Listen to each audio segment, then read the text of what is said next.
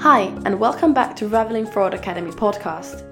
This week, we are looking to answer the question of how machine learning can effectively be used to combat fraud.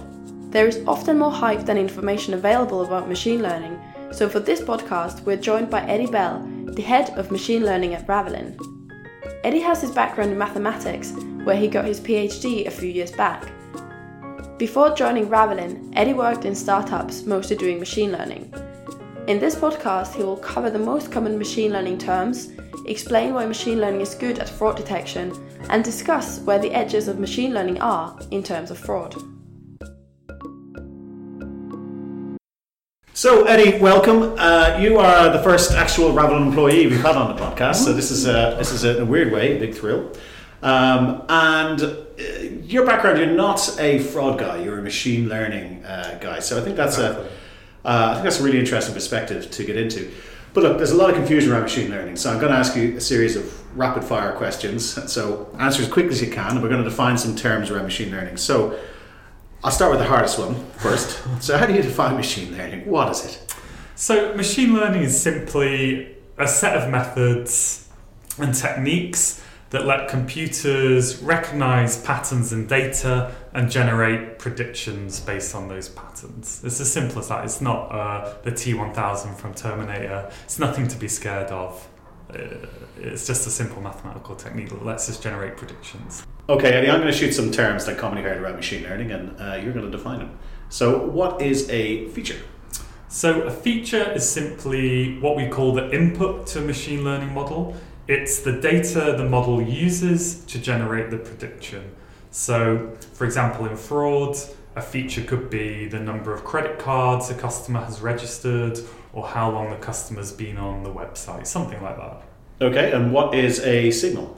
Well, a signal is just a different name for a feature. In statistics, they have different names as well. They call them response and explanatory variables. In machine learning, we have different names. In InfoSec, there's different names. But all these terms generally refer to the data the model's using to generate predictions.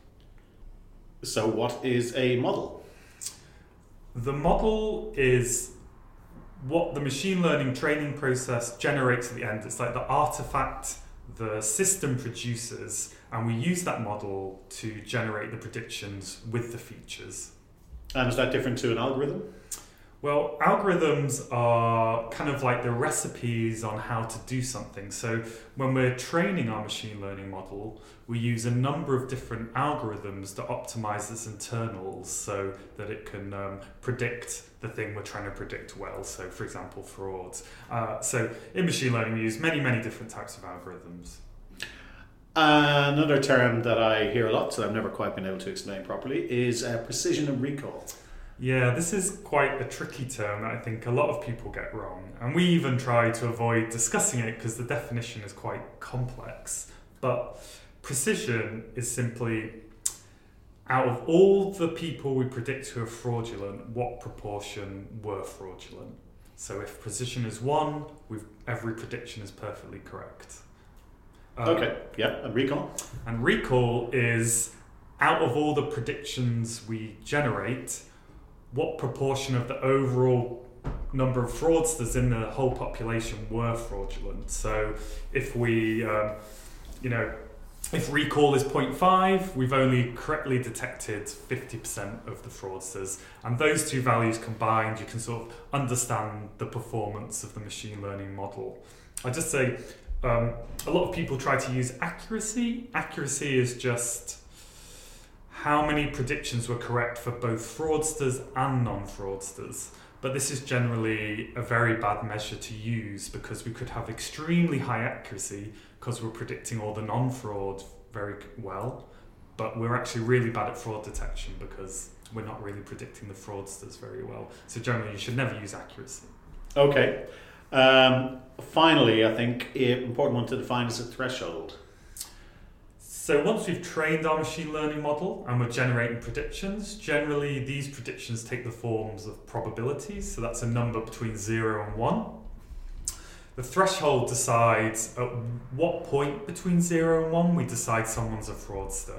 So if we're being very strict, we might say if their fraud probability is above zero point 0.3, we mark them as a fraudster. Whereas if we're being a bit more loose, we could go up to 0.8 or 0.9. It depends on the use case, really. Okay, excellent. So I'm going to get into the meat of it now. We've defined our terms, I think, and we understand roughly what we're talking about. So I'm going to ask you some of the questions that I get asked by people. I'm sure that you get asked, and some of the most common questions about machine learning, particularly as we use it and how it relates to fraud.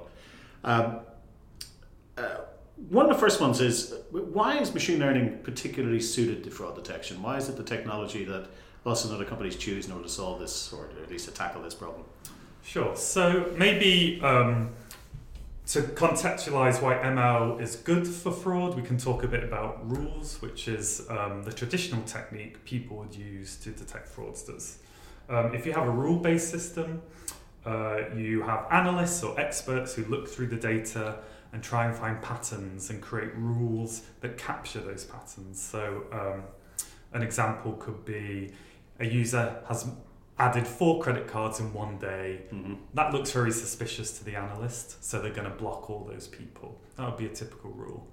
Now, given what we've told you about ML, machine learning is doing almost the same procedure, but it's more efficient, it's automated, it can do it over millions and millions of cases, and a human could never do that. It doesn't have the same biases as a human. It's objective as long as your underlying data is not biased. So really it's faster, it's cheaper, it's more accurate, and we get less biases in the data. But you could think of it like as an automatic analyst going through, scouring the data and trying to come up with rules. That's essentially what the model's doing, but automatically for us. But that sort of accuracy is built on sort of historical data, right? You need a trained set of data. But what if you're an organization that just doesn't have that rich history of its own fraud? How do you get past that problem? Yeah, that can be quite complicated. So a lot of the machine learning we've been talking about at the moment is called supervised machine learning. And supervised machine learning relies on having a lot of historical data, and it also relies on having historical chargebacks. There are situations where this isn't available. Maybe you're a low volume business and you don't really have all that historical data. Maybe you're an affiliate business and you don't really have access to the financial transactions. So there are situations where this kind of supervised learning may not be appropriate. There's a couple of ways to tackle that. One way is to try and leverage historical data from other businesses and apply that to your business. This is something we would call, say, transfer learning. So we could train a generic model on all frauds across all markets and try and apply that to a new business, and hopefully that fraud performance will transfer to a new business. That's one way.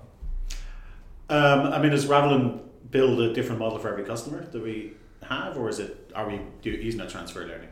So it's always better if we can build a customer-specific model. You'll get the best performance if you go that direction. But like I said, it's not always possible. So we have a couple of solutions. One is we have a generic model, like I mentioned, that's trained on many industries, many clients, many countries. And at a pinch, we can get good performance out of that model for a new client without any data.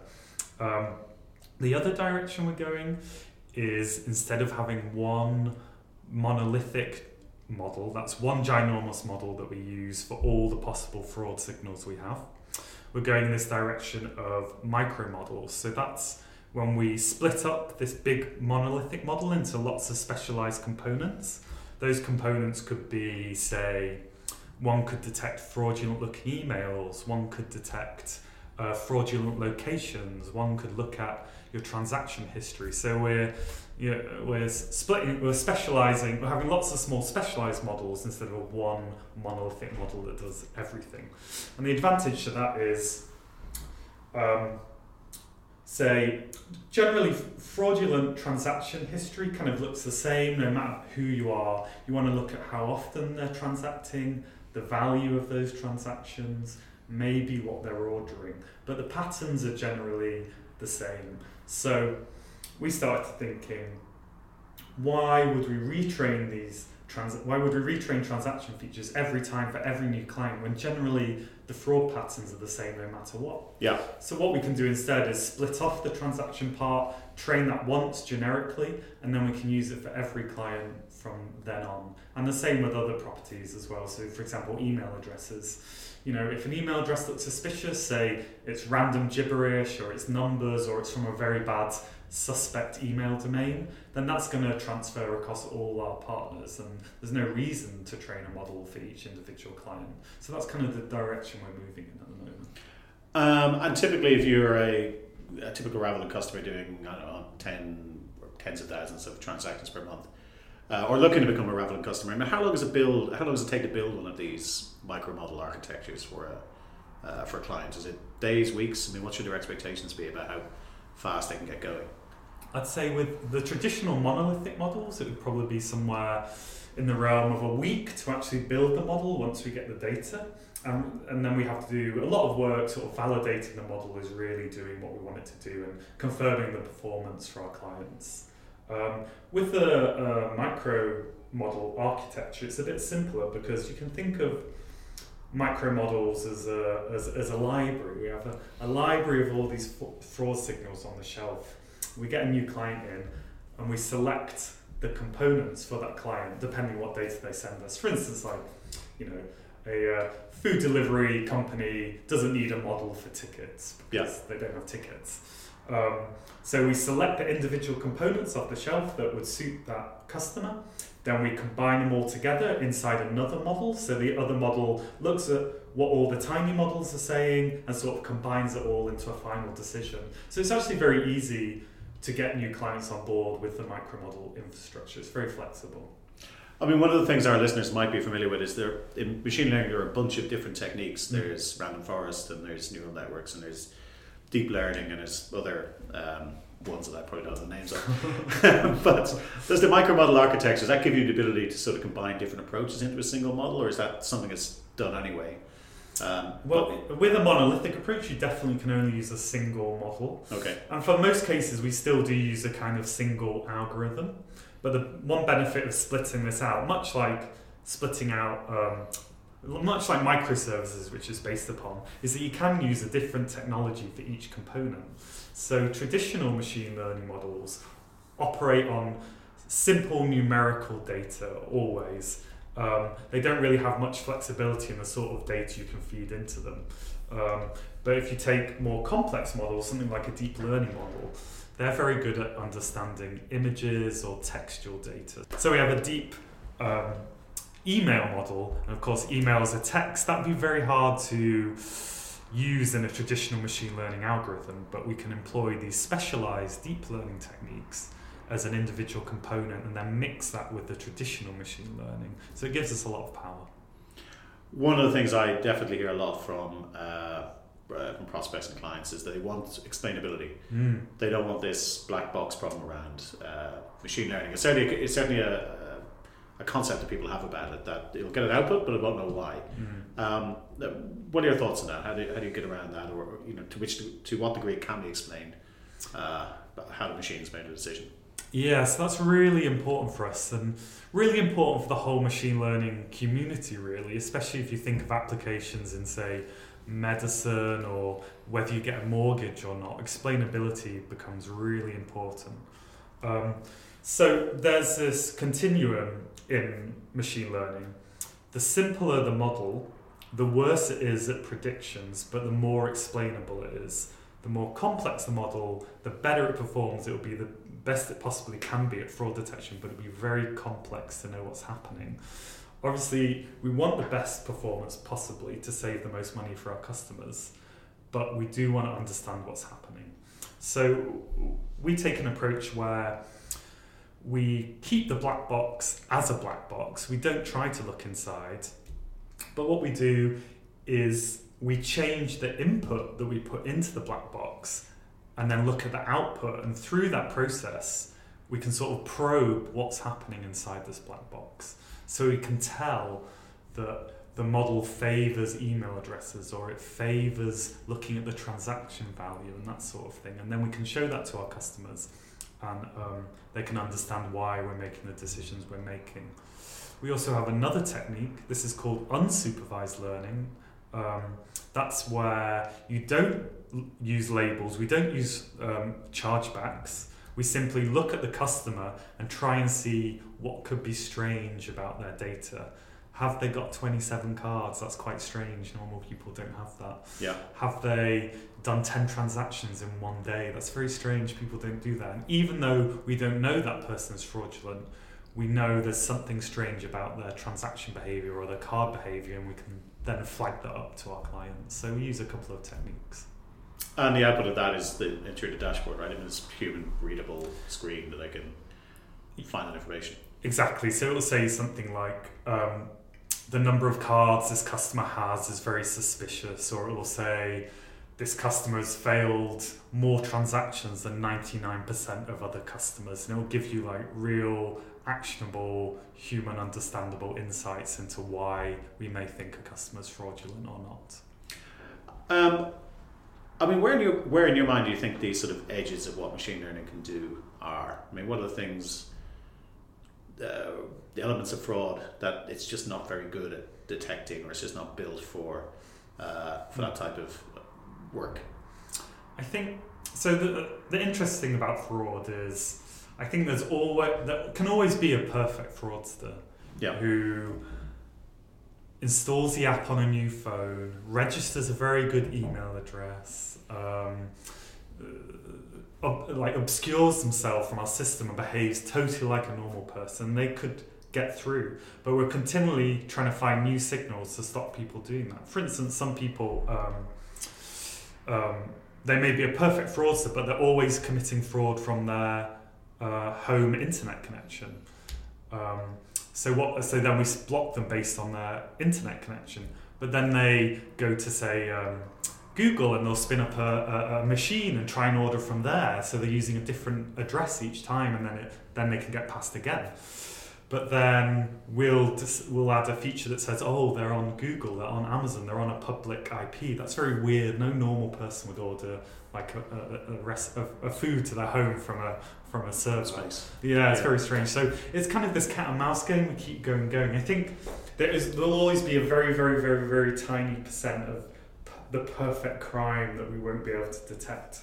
But I don't think humans would be able to detect that either. I think if a human can detect it, we can detect it with machine learning.